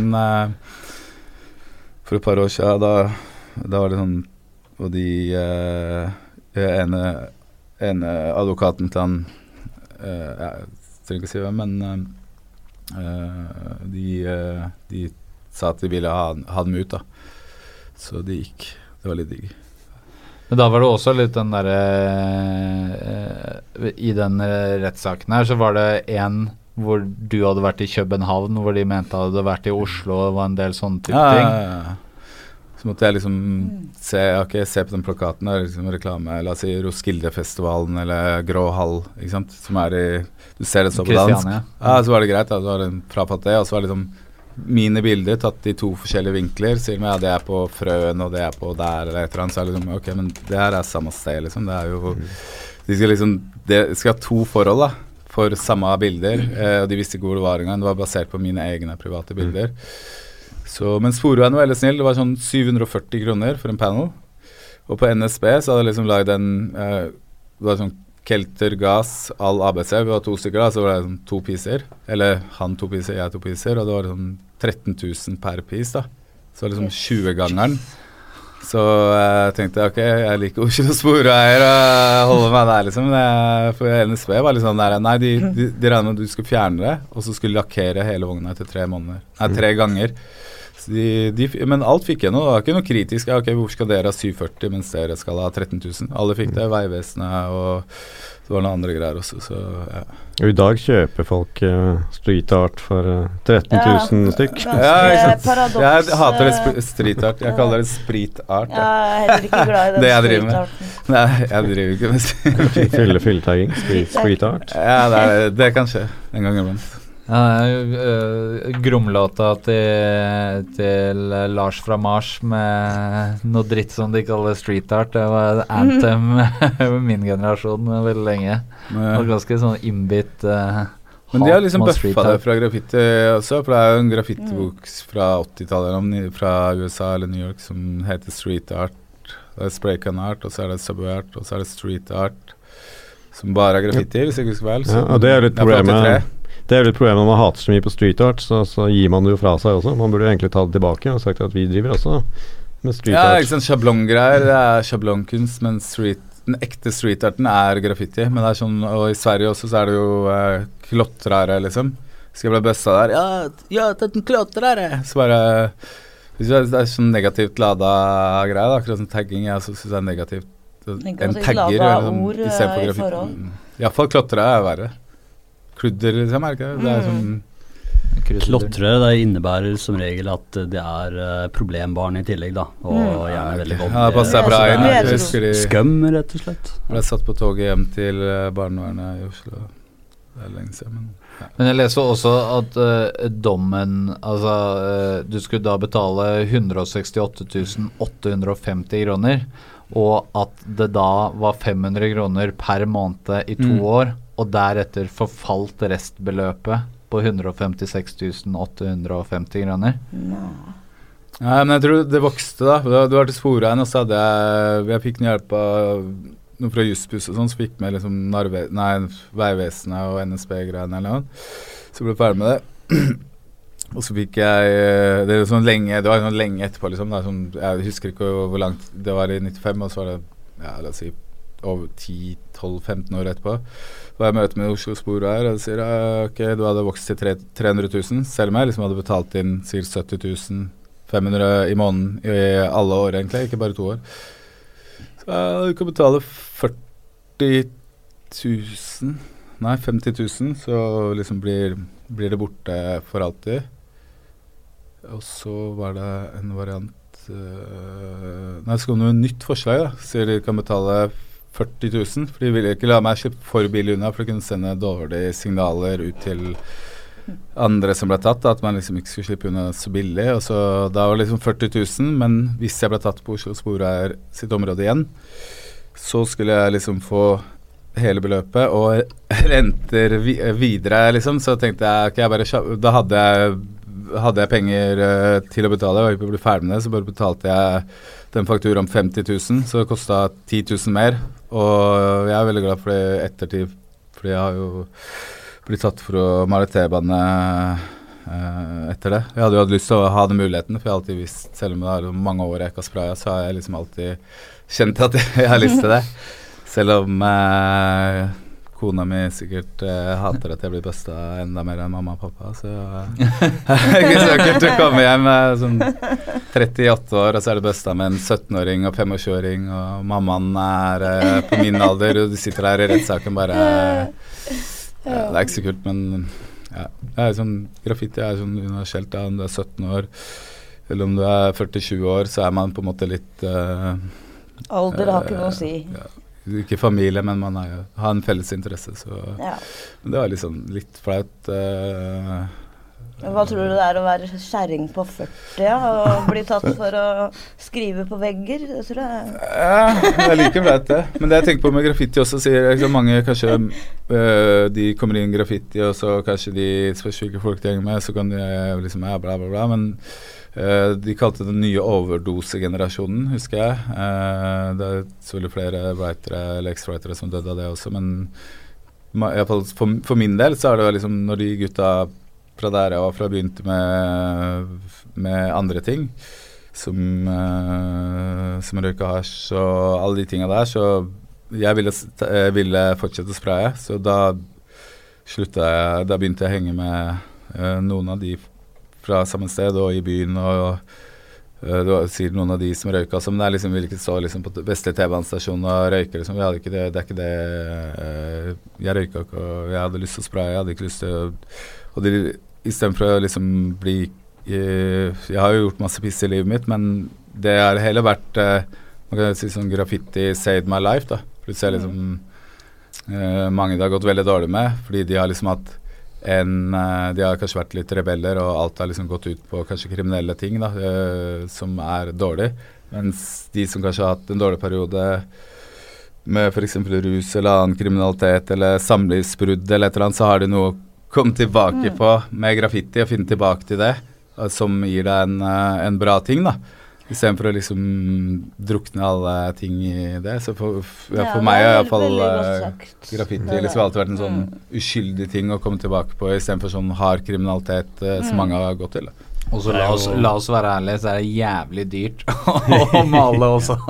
Så det koster ikke pengene dine går. Ja, det en ting som koster penger, og du får ikke noe penger for det. Eller selvfølgelig, når du det noe billigere enn proff, så det, men det det som jeg tenker, det ikke nei, men det liksom ikke den der greia til penger, da. Du utsetter deg selv for å bli tatt og få erstatningsgrad, du må kjøpe spraybukser eller eventuelt stjele, eller sånne ting. Så det en sånn egen greie, synes jeg. Jeg tror jeg har fått en hamburger og noe I mitt liv på graffiti liksom, og det føles egentlig greit. Men hadde jeg hatt rå skills, sånn som for eksempel Mikael, så hadde jeg liksom selvfølgelig sikkert ville tjene penger på det. Det ikke noe gærent I det, men jeg synes det litt sånn deilig også. Det det som beundringsverdig, at man holder ikke på grunn av pengene heller. Ikke Nei, sant? Man har at man har så mye å tape på det, og det den for alt. Man gjør det for det, ikke sant? Det det som jeg synes så det blir en livsstil, rett og slett. Ja, vi jo en aldrende gjeng rundt bordet her. Hei, sånn der, I rest my case. Men fikk du krampe nå? Nå jeg lurer på her, hvordan snakker vi med barna våre om graffiti? Ja, det verre, ass. I hvert fall ikke skremselspropaganda. Chirac I Karpe sa han vil aldri i verden at barn skal bli rappere. Han vil I hvert fall ikke oppfordre dem til det.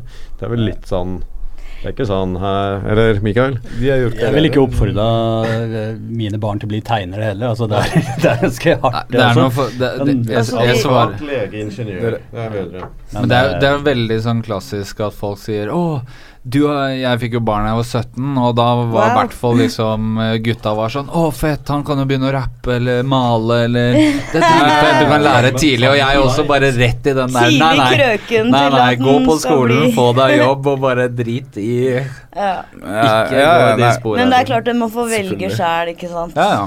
Men jeg personlig tror jo veldig på den der fortelle hele bildet. Altså sånn hvis du skal ta rus også liksom altså sønnen min har vokst opp med mine venner som bruker alt og har bra jobb og så har han også sett de som brukte litt og liksom fortsatt svever I skyene og har gjort det I 15 år så at jeg tror jo det viktigste man gjør med barn å fortelle at men du kan godt male og så kan du aldri bli tatt men det også mulig å male og bli tatt hver gang så det opp til deg liksom nå vet du Mine 7 og 10 jeg har ikke vært der men de har reagert til at det kommer inn en T-bane så det execute og exen og tags bomba overalt sånne dryppetags og det liksom liksom det beste jeg vet da det liksom når jeg ser det kommer inn jeg sa det også når jeg var på sånn TV-program da jeg var 17 eller noe det beste jeg visste var sånn grisebomba T-baner helt enig og det liksom der men det det fortsatt da og det liksom sånn og jeg bare når jeg sa med ungene og kona ikke sant, så står jeg liksom på Mortensrud og bare står der og tar bilder og det liksom pappa, hvorfor tar du bilder av det stygt og sånn så bare og da var det enda mindre så jeg liksom jeg vet liksom ikke hva jeg skal svare men så Wayne T-skjorte med jeg tror Wayne står og sprayer et tog I New York så jeg pappa har du sprayet T-banen før bare så tenkte jeg gidder du ikke ljuge så jeg ja og så sier kona du må ikke si sånne ting liksom da var han liksom 4 år så sa jeg dagen etter at jeg bare tullet så tror jeg sagt ja men det sånn ja men jeg tror samtidig at jeg også alltid liksom hvis jeg har blitt spurt har svart ærlig men jeg tror også det jo ikke sånn at fordi kiden min har vokst opp med at du insisterer på å ta bilde av en lyktestolpe eller en dør I Spania så jo ikke sånn at de begynner å du normaliserer han sannsynlig at du syk nerd uansett hva du gjør for noe så. Jo, det det kan jeg si da at jeg fikk barn når jeg 17 og det ikke sånn at jeg ung og kul Altså sånn, pappa er pappa. Ja, han er Du gammel liksom, uansett. ja, om han- du er ja. pappa når du er 30 eller 70, du er fortsatt gammel og død. Gammel, ja. Jeg hadde med dattera mi når hun var 2 uker, eller nei, ikke 2, si 2 måneder, i hvert fall det året henne var født, husker ikke, men da var jeg på GSF, og hun sovna. Så lagde jeg en India-piece for henne, og så er bildet av kjørt foran den, som jeg står og gir henne melk, da. Og da hun var skikkelig stolt av det når hun ble litt eldre og liksom skulle vise det til venner og sånn, så det er sånn, jeg tenker folk har fordommer, men det er sånn og så har jeg hatt med sønnen min ned på Asmania, han var 3 år, da var datteren min på sykehuset, så vi lagde en piece og så dedikerte den denne, og da liksom sprayet han en del av fillen der og sånne ting, og det var masse folk som tok bilder av han og sånne ting, og det er sånn altså, så på Asmania er det jo litt junkies som setter sprøyter, og så er det sånn, tenkte jeg, det er ikke sykt på og liksom hvis de skal lage lovlig og sånne ting, ikke sant, sånn, å være, det er greit, men det er liksom sluttet å ta med de på Asmania for å male, liksom, men det er så veldig kult, for en av de pissene jeg er mest fornøyd med, som han har vært med å lage, da. Satt ned på dysa og sprayet seg ansikt, og da følte jeg meg litt teit, men jeg ville aldri oppfordre de til å drive med ulovlige ting og sånn, liksom, for det fører alltid så mye problemer med seg, det blir sånn der stressliv, selv om det er hyggelig, men å male også som noen gjør med barna sine på en lovlig vegg, så er det jo Det er jo bare å glede seg til ungdomsoppgjøret. Jo, men det som faktisk jeg sier det motsatte. Ja, de vil bli politi eller vektere, da, sikkert. Ja, men det må jeg faktisk si, da, fordi sønnen min begynte å høre det på IDM og gjøre det bra på skolen. Ja. Så ungdomsopprør blir jo plutselig jævla positivt. Ja, det ble det virkelig da. Men la oss hoppe litt tilbake på manus, og nulltoleransen når den da kom, da. Hva husker jeg liksom? Ja, den kom når jeg begynte, den, så ja, husker den godt. 2000 er vi nå. Ja, altså 2000, når den liksom når det var ordentlig offisiell. Ikke liksom den harde linja, men når de river ned siste graffitiveggen, altså alt skal vekk, liksom. Ja, men Taggerud-kampanjen, det er 94, men det er jo fortsatt lov med graffitivegg, men i 2000 så blir all graffiti ulovlig, det er ikke lov å holde på med det noe sted innenfor kommunegrensene. Fjerne Brakerøya og fjerne alle lovlige Fjerne av Toy House. Nei, akkurat, det du tenker på. Så ingen sånne kunstutstillinger med kommunal støtte, altså hvis du har kommunal støtte så kan du ikke ha kunstutstillinger med graffiti, du skal i ytterst konsens ikke ha bøker om graffiti, bilder av graffiti. Nei, det var også reklame også, en kompis som jeg lagde reklame som hang på T-banen, det havnet i avisen, det var for Dansens Hus, og så hadde han noen streker og i designen sin som kunne minne om noen tuschstreker eller noe sånt. Det ble forbudt. Jøye meg. Det er ganske sykt å tenke på. Det er på drøyt, da. Men jeg vet jo også den på linje 3 som er utsmykket av, det var viktig fordi det er 2-3 år siden nå, at det er jo noen graffiti-aktig, eller sånn street art graffiti, og det var viktig at det var utenlandske mennesker, at det ikke var sånn graffiti-preg på de stasjonene som var der. Så, men ja, det var jo liksom i 2000 hvor liksom Agerbakk Jensen og Bjørn Rydmark og alle ble sånne frontfigurer for Det er jo fascinerende, for hele Norden innfører jo en slags form for nulltoleranse mer eller mindre samtidig rundt tusenårsskiftet, og det er igjen en sånn der opprydning, byene skal bli clean, og de tar det fra New York. Nulltoleransen er en sånn strategi som ble innført i New York, men det var jo ikke nulltoleranse mot graffiti, det var en nulltoleranse mot småkriminalitet. Altså, så det var vel broken window. Ja, så teorien er liksom at hvis du lar sånn knuste vinduer og altså nasking og sånn småkriminalitet slippe unna, så bare baller det på seg. Så hvis du tar småkriminaliteten først, så sprer det seg utover. Men det var jo liksom mot all type kriminalitet, så, altså hærverk og tyveri og så videre. Det var jo aldri forbudt, det ble ikke forbudt med graffiti i New York. Det var jo fortsatt lovlige vegger, men denne helt sånn ferske teorien som ble innført i New York, ble da innført i hele Norden til bare å gjelde graffiti.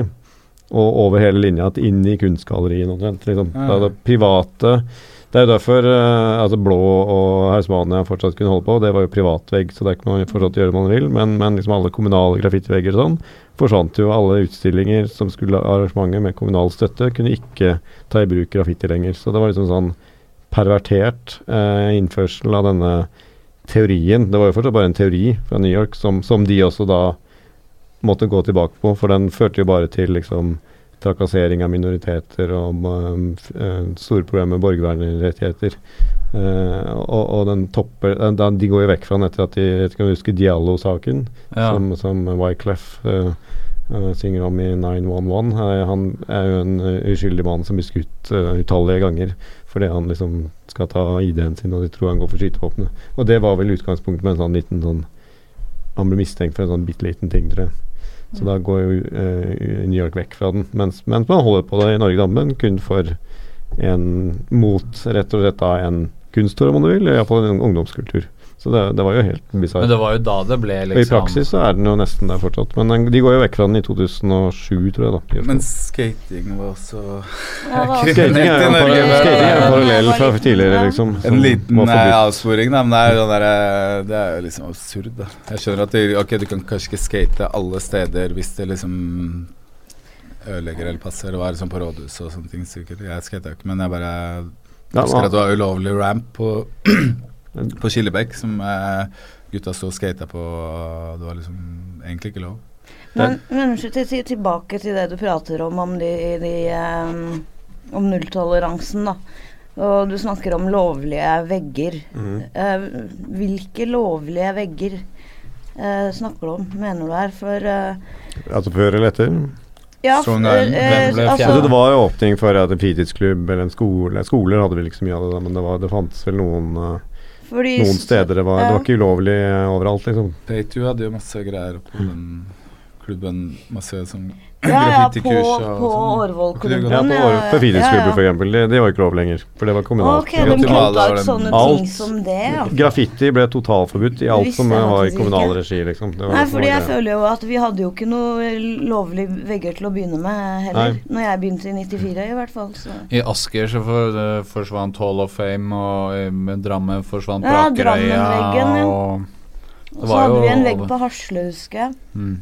Og så Toyhouse da, og Push Wagner bodde. Det er jo sånn tanke om at man skal liksom forby seg ut av problemene da. Det er jo egentlig litt det samme med nulltoleranse mot mobbing. Det er bare et fint ord, man blir ikke kvitt mobbing. Nei, altså Norge skal prøve å forby ihjel problemer. Det er det vi gjør for det meste. Det er morsomt det du sa om mobbing, fordi barna mine går på en såkalt mobbefri skole, og det er liksom veldig dumt da, for da tenker du ikke... Der kanskje det er vanskelig å si fra, fordi liksom det er mobbefritt, alt er perfekt, og det er liksom veldig dumt. Samme var det litt i barnehagen nå, og hvis noen sa fra, så bare ble det liksom oversett da, fordi det var jo mobbefritt liksom, men når de hadde den undersøkelsen nå, så var det jo skyhøyt antall med folk som følte seg mobba og sånne ting, og jeg tror nye rektoren har gått bort fra det, så hvis du sier sånn der, nei, det er mobbefritt, og det finnes ikke mobbing her, og det er sånn veldig dumt å si. Det er bra, hvis det kan det, man vil jo liksom... Det var jo sånn med nulltoleranse mot graffiti, og graffitien forsvant jo ikke for Oslo. Men den lovlige graffitien forsvant. De som var harde ble bare harde, liksom, så kommer de konseptfolka liksom, som er helt koko, liksom, så er jo... De har liksom laget sånn her gjengkrig med folk i Sverige, og Jan Kvalen, og det var den der helt syke folk som holdt på. Men husker dere liksom første gang dere støtte på konsept? Ja, altså sånn bortsett fra fingeren? Jeg husker ganske godt, egentlig. Husker Geir Spanien pleide å stå og vanke på Egertorget og prøve å infiltrere miljøet. Jeg tror han Fred Egil var sånn der... Fred Egil var det, ja. Ikke Spanien, men Fred Egil var det. Fred Egil var litt sånn der snill som skulle være prøvde å være en i gjengen, og prøvde å få gutta til å si hva de skrev, og prøvde å sjekke opp meg, men selv om jeg var 16 år, og han var kanskje 30, eller ja. Men var det noen gang, det var ikke noen infiltratorer i miljøet, noen som var undercover graffiti-malere i noen år, og så ille var det vel ikke? Det var noen som faktisk klarte å si til han hva han skrev da. Ja. Og mange prater mye piss med han der. Så. Men det er også, jeg husker også på sånn at de var på jams og filma. De sto liksom med kameraene og filma folk. Og De var ivrige, ass. De gikk langt utenfor der de skulle, liksom. Sin hjemmel, vil jeg tro. Ja. Ja. Det er litt sånn overvåking av AKP ytre venstre på 70-tallet. Det er litt sånn jeg mapper og overvåkning og registrering og Jeg tror jeg så en Jeg sånn stemmer jo rett, så kanskje det står noen Vice-dokumentar sånne spioner nylig hvor det var utenfor. sånn Jeg òg. fra Russland. Yes. Men jeg har også liksom notert en del sånn i forhold til Drabant volum 3, som Ja. jeg tross alt er for. Ja, Så nei, så jeg har notert litt sånn ting da. De som hører på denne, de får jo da glede seg. Men jeg vil også snakke litt om Blackout. Jeg har jo også da tatt med meg Blackout blader kjøpt når jeg var drittunge og satt utenfor På Blackout? ja, satt utenfor der når jeg var kid og fortelle litt om Skal kanskje si akkurat hvor vi er. Altså, Drabant begynner jo i 1994. 2 tenåringer som møter hverandre som driver i graffitimiljøet. Og i treeren som kommer nå, så er vi i år 2000. Og da har vi liksom vært gjennom avstraffelse og straff og voksenlivet truer, og de har egentlig begynt å har slutta, begge to har slutta med graffiti. Og så kommer jo nulltoleransen da, og blir jo som en rød klut. Og da ender vi jo på Blackout, gjør ikke det? Da går turen dit, rett og slett. Hvor det er noen kjente fjes. Og balltrær. Ja. Det ble ikke så mye brukt, det. Og da, det var tøff, ass. da er jo også da Sporveien og politiets folk ikke så langt unna, for de vet jo hvor de skal spane. Var det slik? Var det Ja, jeg starta første kjappa oppå Etterstad, Kampen. Ved Kampen Gym, som var på andre siden her, og han ene i Security Concept, som tror jeg en av sjefene her, bodde jo rett over kjappa. Og det er egentlig sånn, det er jo ganske mye gass, og det er egentlig ikke lov og sånn, men han satt i styret også veldig, der.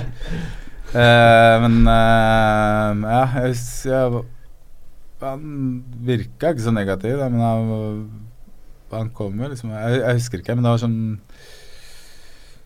ja, det var hva er det egentlig svart om? Eller det var jo ikke noe. Jeg spurte om det var noe spaning, men det ble jo veldig enkelt. Jeg synes det var bare den der noen skal ha den der men jeg synes det var bare litt funny at han bodde der. Da liksom leide vi en kompis av som Soul Writer, som hadde en videokiosk, som leide av han pakistaneren som hadde en sånn grønnsakssjappe der eller et eller annet. Og så vi leide han igjen da, men han som egentlig eide den var ikke så klar for det, så vi fant et annet lokale som var Det var da det havna i Ibsen-tunnelen? Det var da det ble Ibsen-tunnelen? Eller ja, for da så vi hadde jo egentlig bare 3 stykker som skulle starte, og så startet jeg der oppe, samtidig som han andre hadde jo noe på banketten der. Er det ikke banketten heter? Eller det stedet? Barongsai. Barongsai, ja. Det het banketten. Revolver i dag. Rett banketten, og så ble det Barongsai nedi, ja, det solgte de cans nedi kjelleren. Det var avisa til Vinny i Paperboys, så derfor Paperboys heter Paperboys, fordi de lagde avis først.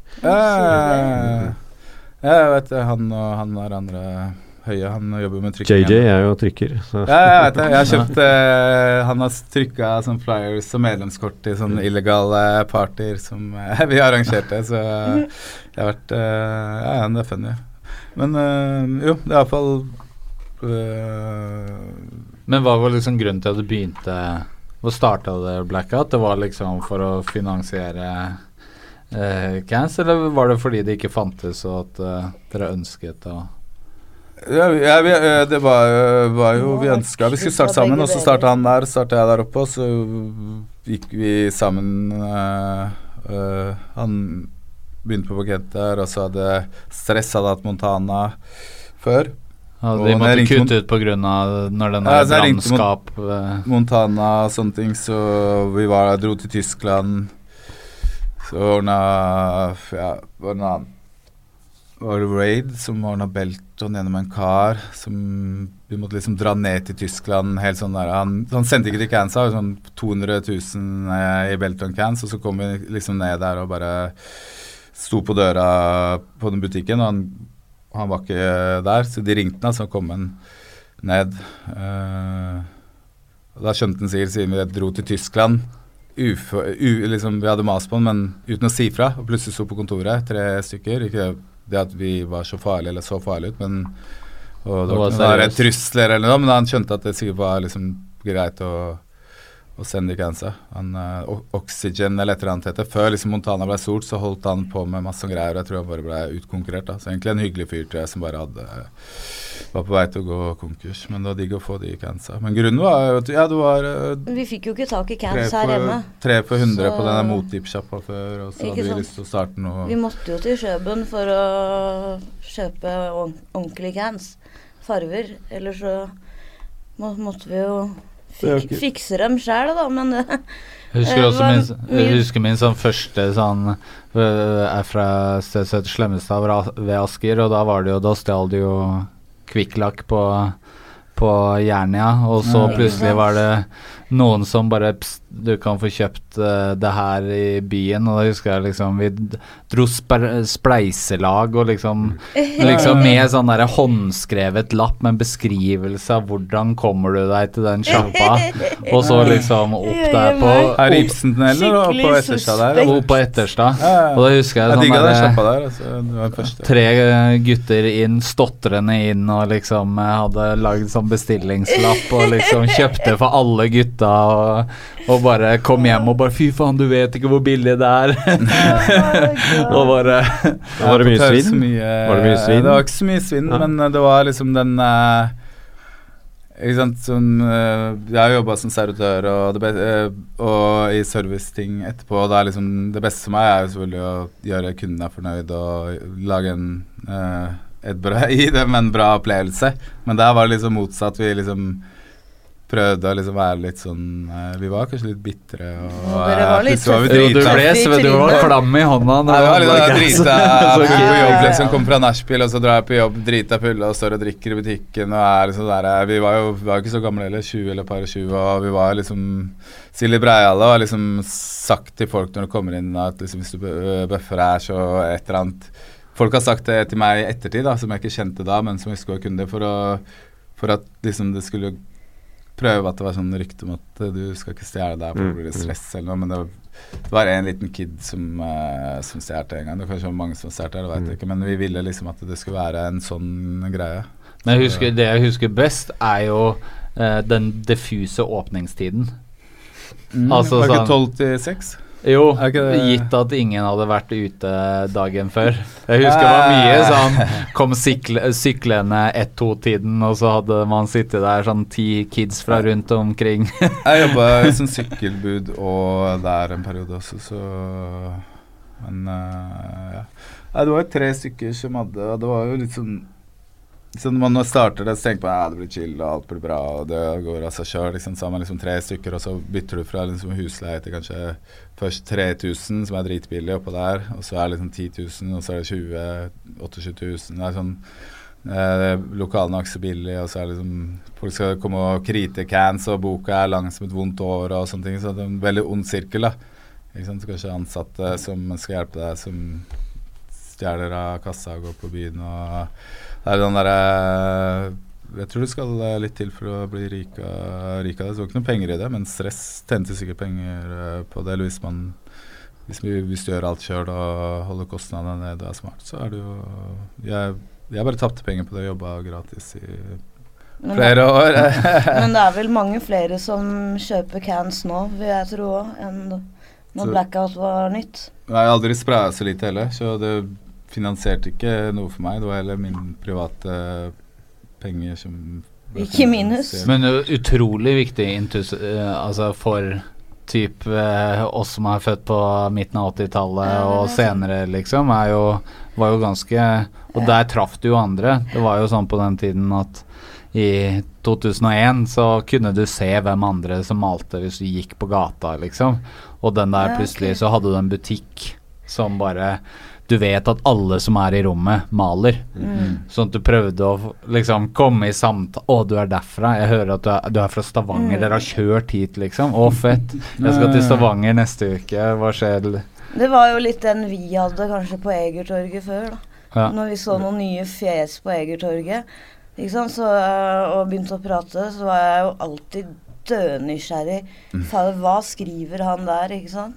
Og så finner jeg ut, oi, det han som skriver det jo. Fuck, liksom. Det jo. ikke det jo, altså, men det han som skriver det jo. Ja, ikke sant?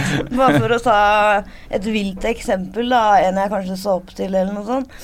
Og det var det som var så utrolig kult på 90-tallet, at du måtte ut da. Du kunne ikke bare ta et bilde og putte det på Instagram som så folk gjør nå, ikke sant? Du måtte ut og kjøre T-baner, se hva som var langs linjene. Og du måtte ut og bevege deg for å bli kjent med andre writere også, da. Det var liksom ikke bare å sitte bak en datamaskin. Ja, vi hadde personsøkere. Men Instagram har vel fått fart i eldre generasjon nå igjen, har det ikke det? Jo da, det er mange som kjører på igjen. Ja da, den har det. Men det er ikke det samme som at jeg er helt enig i det der Instagram greiene, men nå er jeg der jo selv, så jeg skal ikke jeg blir kalt Insta-hore, altså. Ja. Jeg har sett du har hatt noen sånne poster hvor du bare upfront sier jeg vet dere kommer til å si det, men jeg driter i det. Ja, men det er vel mange av de gamle som begynte å male igjen, rett og slett, for de får å se reklame. Ja, det høres ikke skjønt ut, men jo da, det er mange som har begynt å male igjen nå de siste årene, hvor det har blitt en slags graffiti-boost, og mange nye har kommet, og mange jenter har kommet, og mange av oss gamlinger har gjort et lite comeback. Men mange av de råeste som knapt egentlig er på Instagram, som er liksom de hardeste togwriterne og bomberne, og noen av de er det, men som kjører en litt sånn low-key på internett sånn, er liksom de råeste, liksom. Det er ikke nødvendigvis de som Nei, du ser ikke et par-tre av de råeste der, dem ser du ikke der. Jeg er bare familiemann og maler en lovlig vegg som jeg legger ut på Instagram, liksom, men de virkelig rå folk er ikke de som poster mest. Eller jo, noen av de. Noen er det, men det er sånn, det er ikke alltid det henger i hop. Det er vel noen som følger med, som ikke skal følge med også, sikkert. Så. Ja, ikke sant. Så noen vil ha det litt eksklusivt. Kanskje holde det som i gamle dager, at du kommer hvis du ser, plutselig ser du nye Grevlingbanen-bladet, som er et nisjeblad for de som driver med det, og da er det kult å se kanskje noe de ikke har sett på Instagram også. Men hvis du mener det at politiet følger med, var det du mente? Kanskje. Altså da, rundt det så tenker jeg bare at jeg er for gammel til at de gidder å bry seg. Sånn at, men jeg er så usikker på om de bryr seg om nye, eller om de har liksom sånn der, jeg tror ikke det er jævlig teknisk kompetent de som driver med det. Jeg hørte veldig bra, eller når jeg ble tatt for et par år siden, så spørte han politimannen at de har liksom egen gruppe med det her, eller sånn at de hadde, men det ble delegert, for da var det sånn fokus på overfallsvoldtekter i Parkeron. Så det hørtes jo bare helt fantastisk mye smartere å fokusere på overfallsvoldtekter. Ja, men det var fordi da er det mye i media, nå hører jeg ikke så mye om det, men eller voldtekt generelt da, en T-bane. En T-bane kan du male.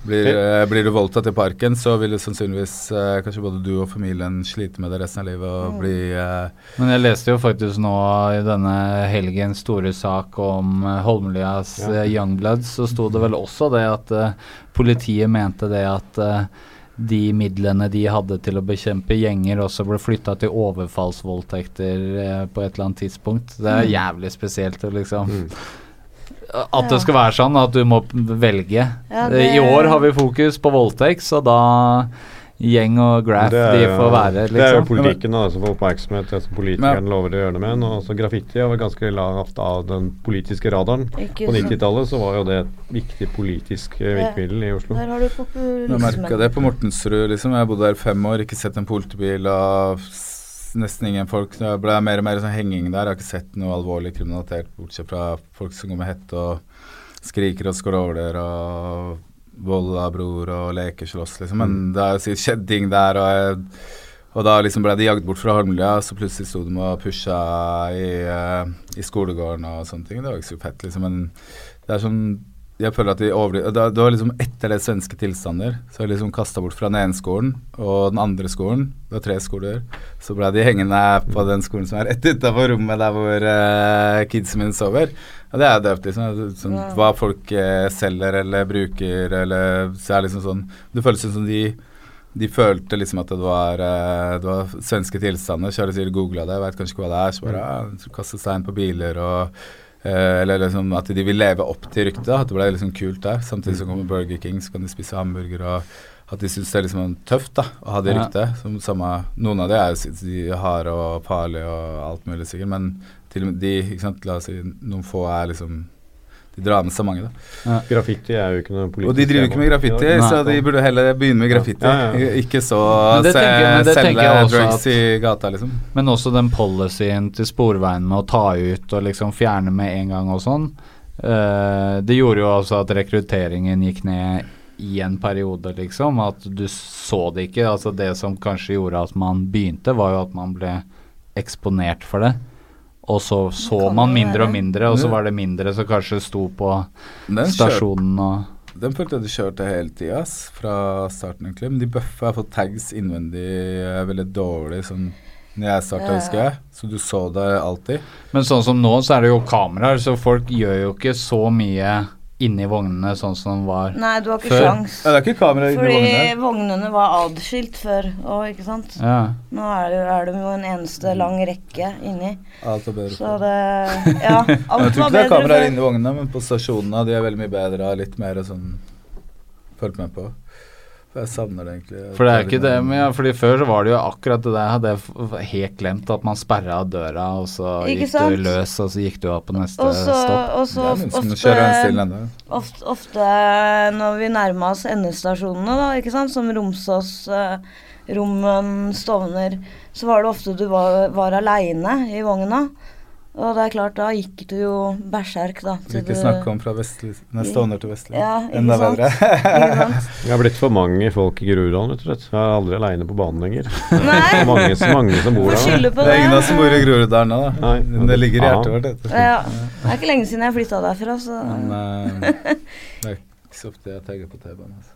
Nei, Nei. Så ikke jeg full og en Ikke på sprittus foran meg. T-banen, nei, det sjelden, altså. Nei, det Kan skjønt. dra inn på T-banestasjoner og sånn, men på T-banen såpass sketchy nå, så ser det litt dumt ut med en dame på min alder som sitter der med tusjen. Og Synes det ser veldig bra ut, ass. noen ganger, Nei, jeg tror ikke det er så- gir jeg at det er F så og bare sketchy, gjør det, det og skjønner lar jeg ikke, folk fordi- bare... Er det ikke i Sverige og Finland og sånn? Det er blitt stadig flere sånne pensjonistcruise og sånn. Altså, Er det det? Det visste jeg ikke. det er i hvert fall noen sånn Cruise som heter 60 et eller annet sånn over 60. Ja, Da 65 pluss, tror jeg det heter. 65 pluss. Mm. Da blir Ja, det jo, Så jeg så sporty. gamle. 65. Men dette betyr at de har begynt i voksen alder og sånn. Da. Det er ikke Ja, ja. noe sånn Men du har også han kulturministeren som I Finland, da. Sånn opp. i Finland, som malte en svær kronpris. Så det Mm. dress og full pakke. Han gammel. Det er bra, da. Det er Finland fikk en stilig. kulturminister som var gammel graffiti-writer. Så Det er en annen teori på den der inside-bombinga, da. Fordi det er ikke kameraer på innsiden av T-banene, og uten å nevne navn, liksom, så ser jeg liksom folk på min alder som liksom vært råe i 25 år, som kjører beinhardt på det. Ja, du har jo, beinhardt, ja. liksom, og da liksom alle synes det er kult, men det er en håndfull mennesker som gjør det, og i hvert fall noen få som gjør det hardt, da. Og rått, liksom, som i gamle dager, og kanskje den der året. Da tenker jeg det liksom bare, fordi før var liksom den inside-bombinga, og også outside-bombing med cans og tusj og... Ja, Så så liksom, når folk vi har liksom dro i fokus på å måtte lage en nødbremsen- panel, fordi Ja. de har laget liksom en panel til i lista si, eller... Ja, Ja, ja. Det der var veldig telling av panels. Det var det jo, Ja, til å begynne Men med. bombing er alltid det kuleste uansett. egentlig. ja helt sånn. Masse tags. Men noe av det morsomste jeg tror jeg har gjort, det er en gang jeg dro i nødbremsen og hoppa ut og malte en pizza på mens vogna sto, da. Ja, Ikke det var alene. gøy. Alene? Ja. Jeg lagde noen baner på Vest alene, men det var stille og rolig, da var det jævlig chill, men jeg har ikke dratt nedbrenn. Er det ikke det som liksom skiller Clinton fra Veten i de graffiti-interessen, de som faktisk drar ut helt alene? Jeg tenker sånn da, Litt, og ja. største komplimentet mitt i den første rettssaken var sånn, Langemoen sa, ja, det er ingen som drar med Charles Horn, han er en ensom ulv, og han gjør det her alene, liksom sånn for å svartmale meg da. Det er liksom der, han var ikke aktor, han var der som aktor sånn på frivillig basis eller et eller annet, han jobber i Kripos og alt, men det var liksom der, han sa jo det for å svartmale meg, men jeg tenkte, ja, det er fordi jeg liker det liksom, så uansett når barnevernet, politi eller og liksom skal si, ja, det er dårlig oppvekst, og det er ditt og datt, og han kan ikke bo hjemme, og det er sånn der, jeg hadde lyst til å, jeg tagget i 3 år, eller jeg lagde en piece i kanskje 91 og en i 92, og jeg likte å tagge det, og jeg hadde ikke så skills heller, så jeg tenker at jeg synes også på det, ja, når du går og lager en T-bane alene, så viser det at du gjør det fordi du liker det, ikke fordi du blir dratt med noen andre, så det, ikke sant, og at du ikke gjør det for at du er forelsket av en eller annen gutt i graffiti-miljøet, for det var også nok av jenter som gjorde det kun på grunn av det da. Begynte å male kun på grunn av det da. Det husker jeg synes var så teit. Ja, det synes var så teit. Jeg har vært sammen med writer selv, men jeg begynte å male helt selv før det, lenge før det. Tilfeldigvis en av de råeste i Norge. Ja, men fett, perfekte avslutningen. Jeg skal rommet passe sånn til jeg mistenker at det er sånn fotballpodcast, så da må man sjekke allerede, vi er nødt til å komme, ja, det var det jeg sa, dette går fort. De skal vel sitte her hele VM da, de sitter her en måned. Det var ingen juicy spørsmål som var skumle. Jævlig varmt det. Ja, varmt er det. Men takk for at alle ville komme. Tusen takk for at dere gadd å høre på. De som gjorde det, se på de som gjorde det. Og så satser vi på flere sessions. Kaffe og boller. Boller og gifler og Takk for kaffen.